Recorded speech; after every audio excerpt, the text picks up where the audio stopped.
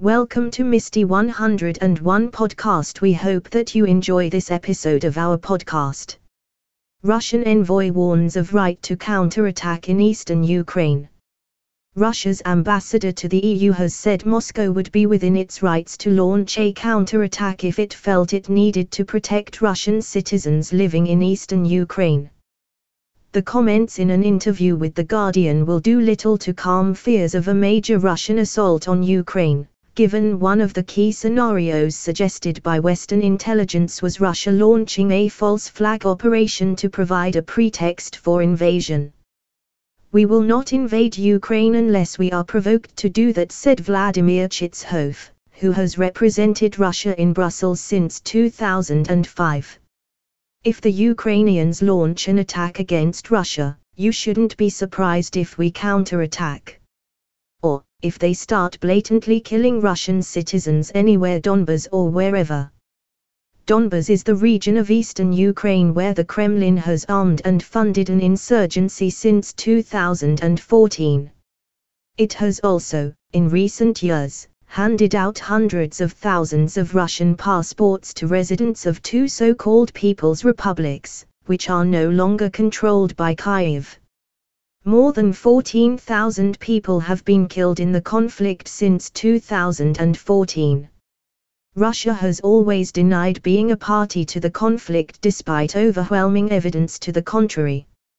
Chitsyhov described claims Russian troops were already in the Donbas region as a lie, but warned that a sudden escalation of the conflict there, or a Ukrainian provocation, could precipitate action by the Kremlin. "What I mean by provocation is that they may stage an incident against the self-proclaimed Donbas republics, provoking them, and then hitting them with all their might, thus provoking Russia to react in order to avoid humanitarian catastrophe on its borders." The US government has claimed to have evidence that Moscow is planning just the kind of provocation Chitsyhov said Kyiv could launch. US officials went public last month with claims they had evidence of a plan to make a very graphic fake video of a Ukrainian attack. With an estimated 145,000 Russian troops on the border with Ukraine, intelligence officials in the US said over the weekend that Russia had accelerated plans for an invasion and could move troops across the border as soon as Wednesday. Chitsyhov dismissed Western fears of an imminent conflict, saying the numbers of Russian troops on Ukraine's border were only equivalent to those of the Zapad-21, a large-scale military exercise conducted last September. "And nobody said a word, then, he said." Military analysts describe the scale and composition of the build-up as unprecedented. At a meeting with the Russian President, Vladimir Putin, on Monday, Russia's Foreign Minister, Sergei Lavrov, appeared to leave room for further negotiations. "You have said, and other Russian representatives have said, that we warn against endless conversations on issues that need to be resolved today. Still, as the foreign minister, I should say that there is always a chance," told the Russian president. "It seems to me that our possibilities are far from being exhausted. They certainly should not continue indefinitely. But at this stage I would suggest that they continue and be intensified," he added. Chitsyhov said he believed the diplomatic blitz of recent weeks could still end in a solution that worked for all sides. The Kremlin is seeking to block Ukraine from future membership of NATO, a demand rejected by the West, as well as to begin a discussion on a new security architecture for Europe. Chitsyhov said the West had a selective type of memory about previous commitments on NATO enlargement. He added that Lavrov had written to EU and NATO countries on the 1st of February citing the OSCE summit in Istanbul in November 1999, where it was agreed that all were obliged not to strengthen its security at the expense of the security of other states. The EU's Foreign Affairs Chief, Josep Borrell, has responded in a letter seen by The Guardian, in which he said, "We in the European Union are prepared to continue dialogue with Russia on ways to strengthen the security of all."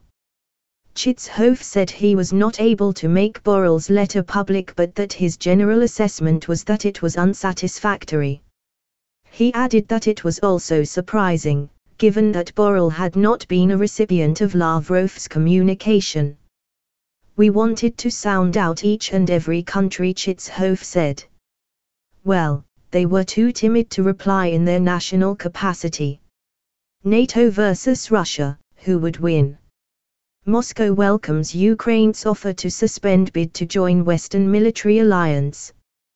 When Russian troops crossed into Ukraine and illegally annexed Crimea in 2014, NATO was caught flat-footed by Moscow's sudden and unorthodox military campaign. See more how China could win in Russia-Ukraine row. See more why Vladimir Putin is so hung up about NATO. See more will Russia try to invade Ukraine in 2022.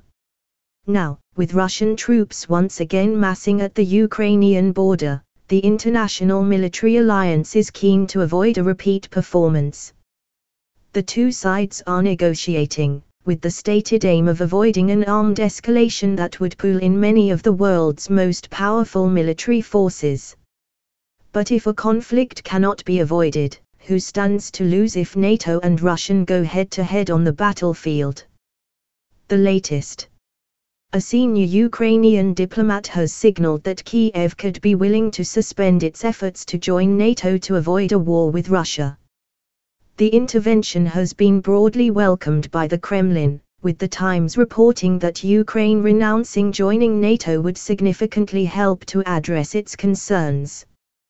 But Russian officials warned that they do not believe there had been an official change in Kiev's position despite the remarks by Vadim Prystaiko, Ukraine's ambassador to Britain. The belief in Moscow that Ukraine has not formally abandoned its desire to join the Western military alliance was heightened by a spokesperson for Ukraine's foreign minister claiming the ambassador's words had been taken out of context, The Guardian reported. Ambassador Prystaiko rightly noted in his interview that the prospect of NATO membership is established in the constitution of Ukraine, although Ukraine is currently not a member of NATO or any other security alliance, they said. The key for us is the issue of security guarantees. Undoubtedly, the best such guarantee would be the alliance immediately accepting Ukraine. But the threats to Ukraine exist here and now. So the search for security guarantees becomes a fundamental and urgent task.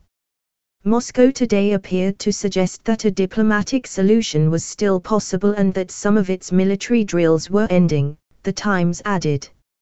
Foreign Minister Sergei Lavrov said during a televised meeting with Vladimir Putin that there is always a chance to reach an agreement with Western countries.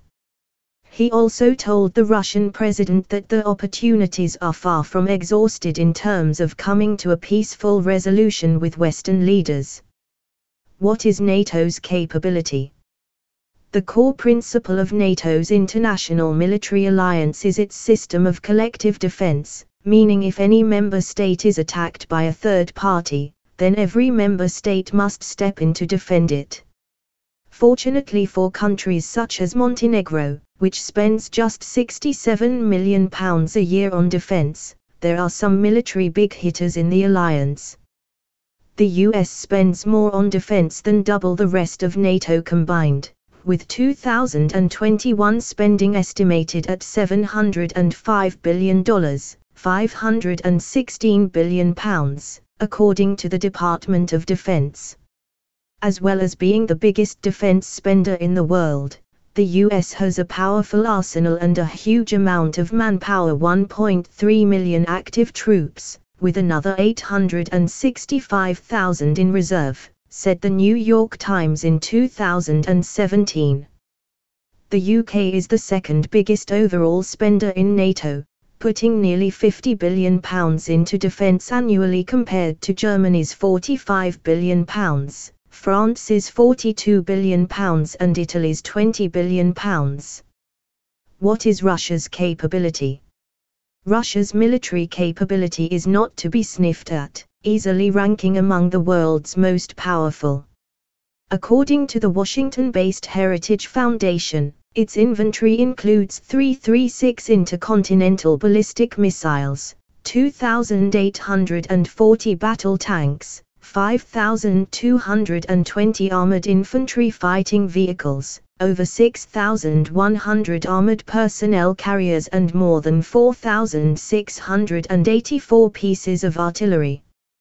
But it is lacking in some areas of modern military technology, including drone capability, electronic components, and radar and satellite reconnaissance, Russian journalist and military analyst Pavel Felgenhauer told Deutsche Welle. That's what the Russian military is talking about. Yes, we have weapons, including long-range weapons, but our reconnaissance capabilities are weaker than our attack capabilities, Felgenhauer said.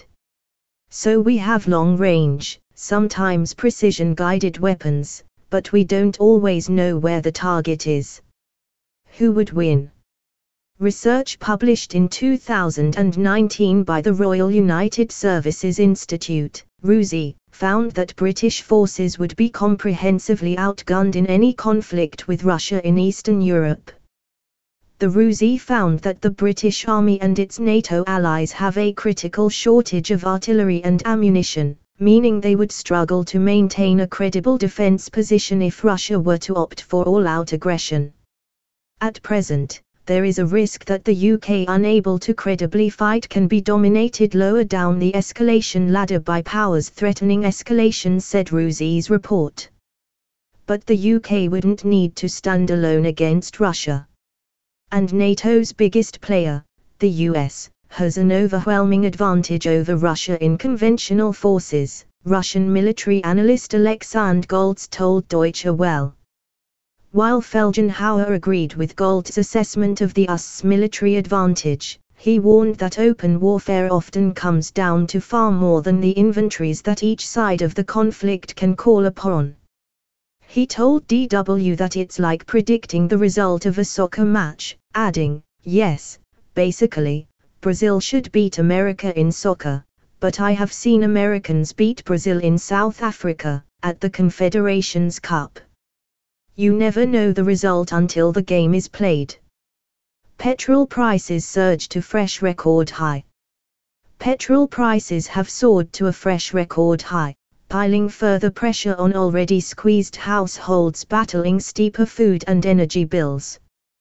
The AA said the cost of petrol hit 148.02p a litre on average over the weekend, marking a new all-time high.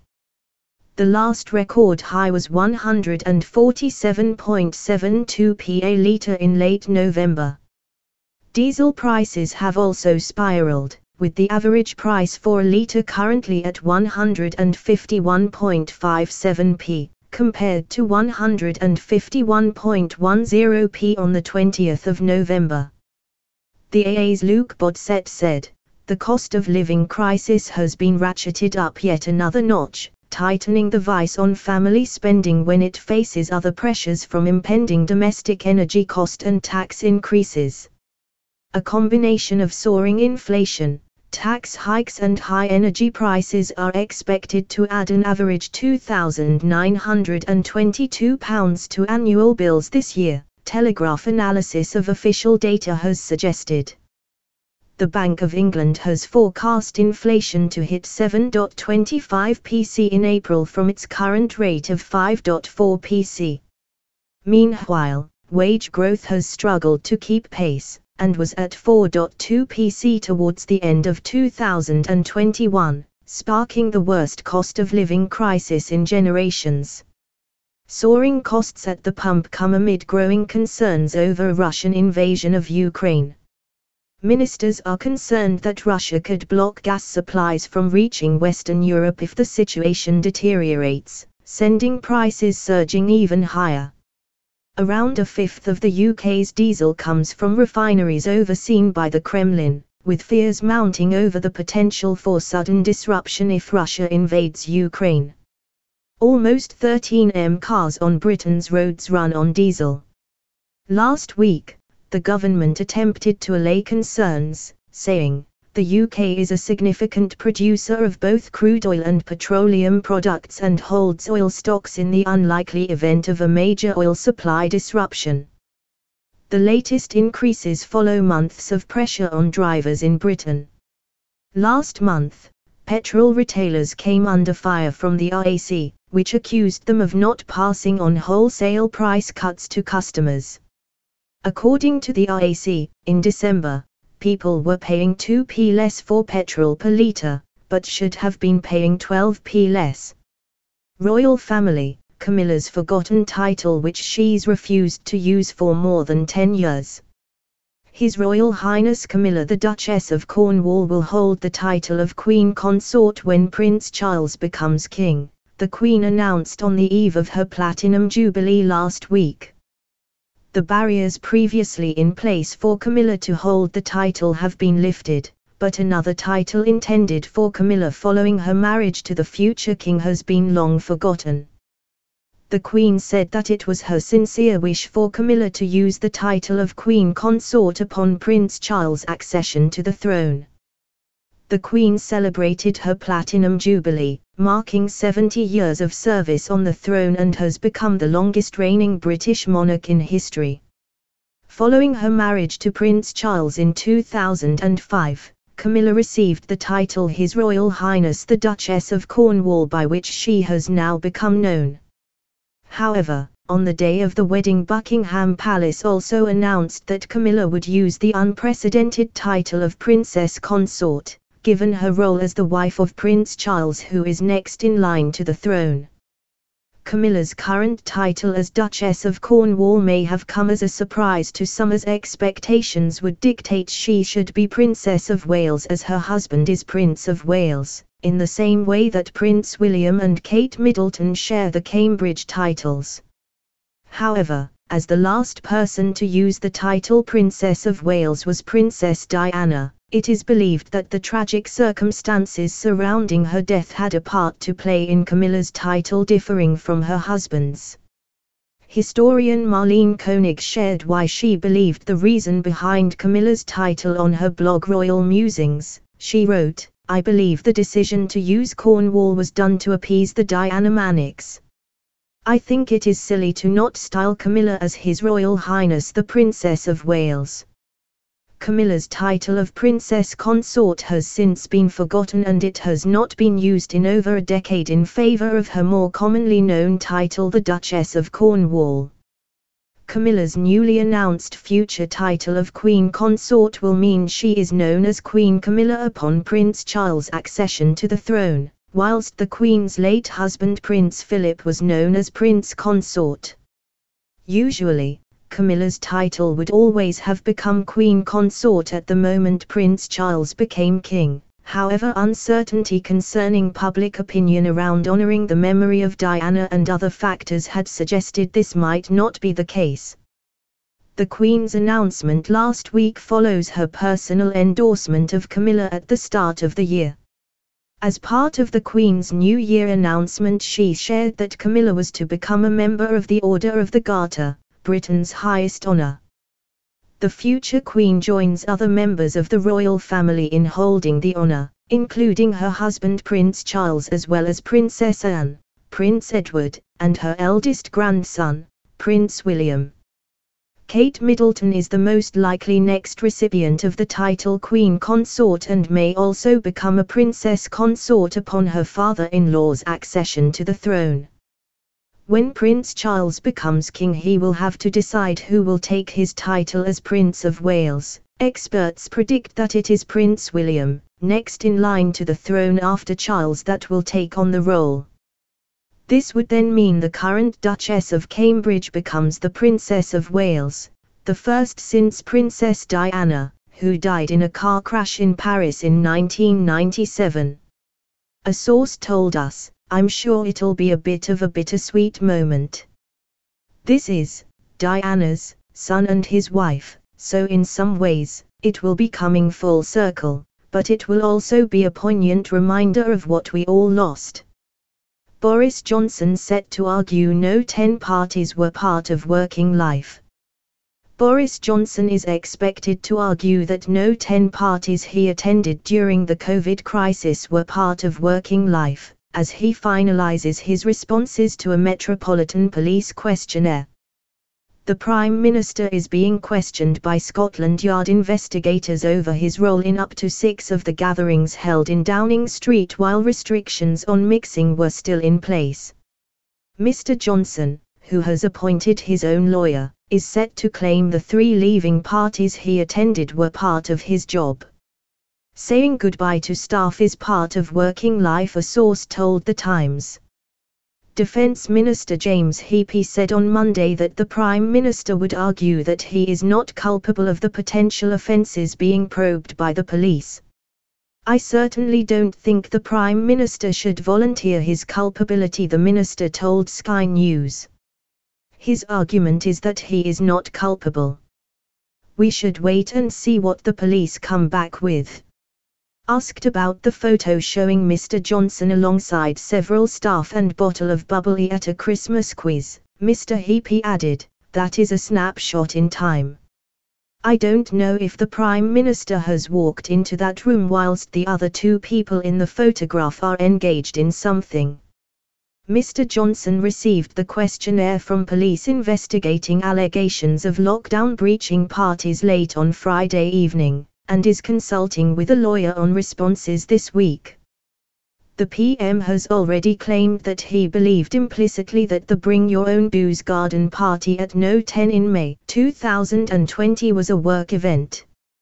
He will reportedly also claim that he was working in his own flat in 11 Downing Street on the November 2020 evening that Dominic Cummings claims a party was held. Former Conservative leader Sir Ian Duncan Smith has said it would be very tough for Mr. Johnson to survive if the police probe concludes that he broke COVID laws and gets a fixed penalty notice. Senior Tory backbencher Sir Bob Neill also said a fine could be fatal. "I think it will be very difficult for anyone to be in the position of the country's principal lawmaker, and then break a law which they themselves had brought into force," he said. But allies have said Mr. Johnson, who faces a potential no-confidence vote if 54 Tory MPs send in letters, intends to carry on even if he is fined by the police. Almost 90 questionnaires will be sent to staff working at Downing Street, according to The Times, more than the 50 originally announced by Scotland Yard. Rishi Sunak said on Friday that he is not expecting to be asked to fill out a police questionnaire in relation to the Partygate probe. The Chancellor said he did not think he had broken COVID rules when he went to a birthday event for Mr. Johnson in June 2020.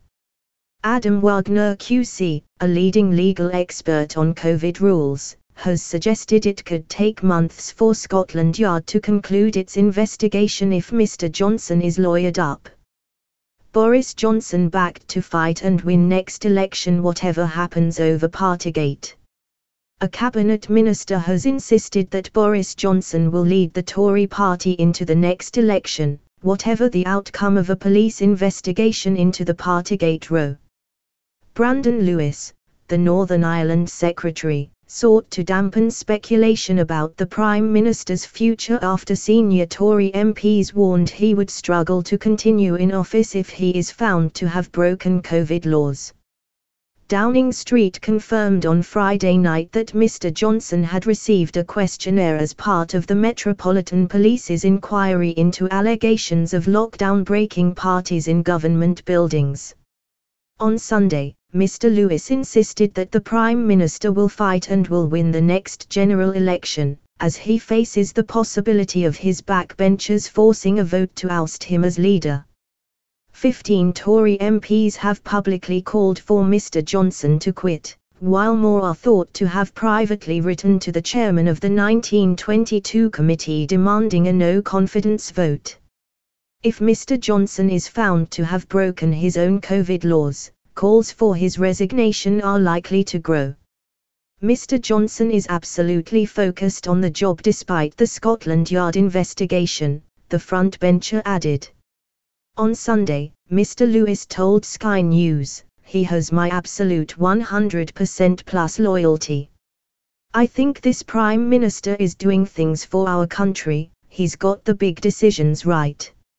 I think he will fight and he will win as a result of the next general election. Socialising banned in Downing Street Garden.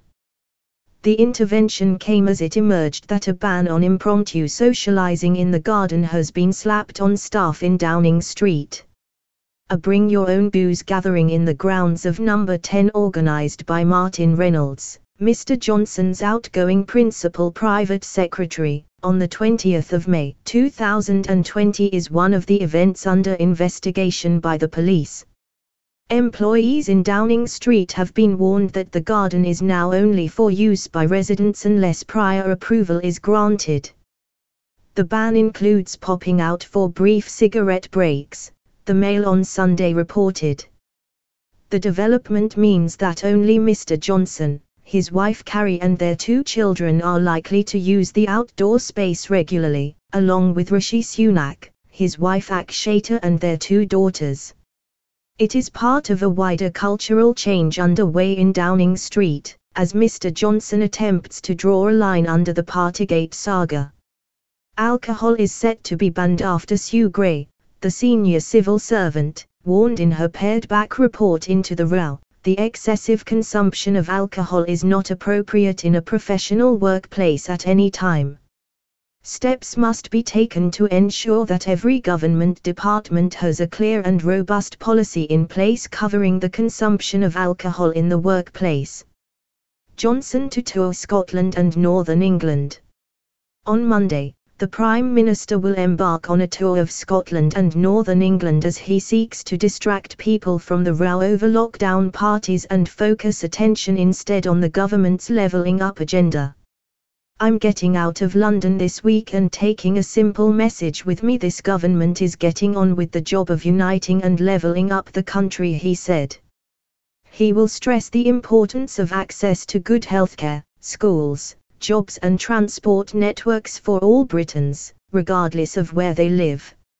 Sir Ian Duncan-Smith, the former Tory leader, became the latest senior party voice last week to warn that Mr Johnson would find it difficult to stay in Downing Street if he is fined by the police for breaching COVID laws. I think it would be very tough for anyone to remain after that, he said. More US F-15 fighter jets land in Poland, says Minister.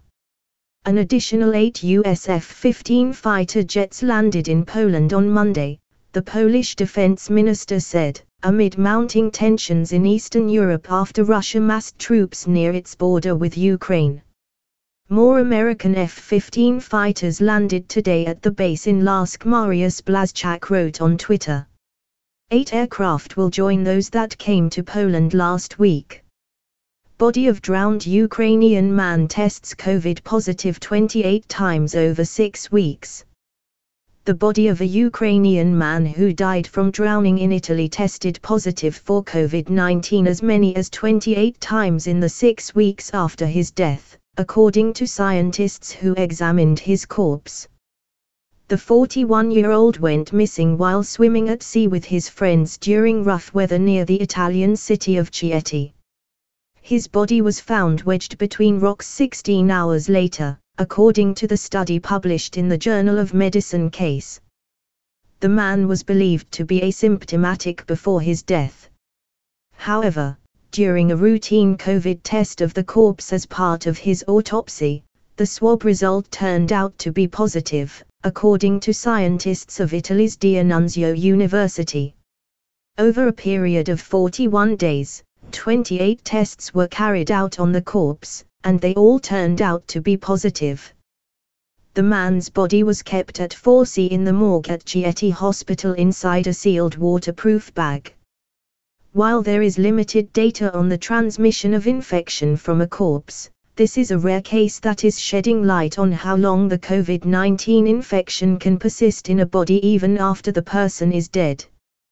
The present case shows the persistence of SARS-CoV-2 RNA up to 41 days after death, the researchers from the university's Center for Advanced Studies and Technology wrote. Data about its persistence are of fundamental importance for pathologists to understand when the handling of the corpse is safe, and further studies are needed to estimate the virus contagiousness. More tests could not be performed due to the man's burial after 41 days. However, scientists warned that the case reflects the importance of post-mortem swabs in all autopsy cases, and not only in potential severe acute respiratory syndrome coronavirus 2 related death. They also emphasized the need to evaluate virus positivity a long time after the moment of death, even if a low initial viral load was assessed. New highly virulent HIV variant discovered. A new HIV variant. Science, the official publication of the American Association for the Advancement of Science, published an alarming study on the 3rd of February, 2022, a highly virulent variant of HIV-1 circulating in the Netherlands. VB. This new variant has been labeled VB by epidemiologist Chris Wimant and his research team from the University of Oxford, who are behind the study. More likely to develop AIDS. According to Wimant, the new strain increases viral particles in the blood up to 5 times and makes those infected more likely to develop AIDS. The UN weighs in.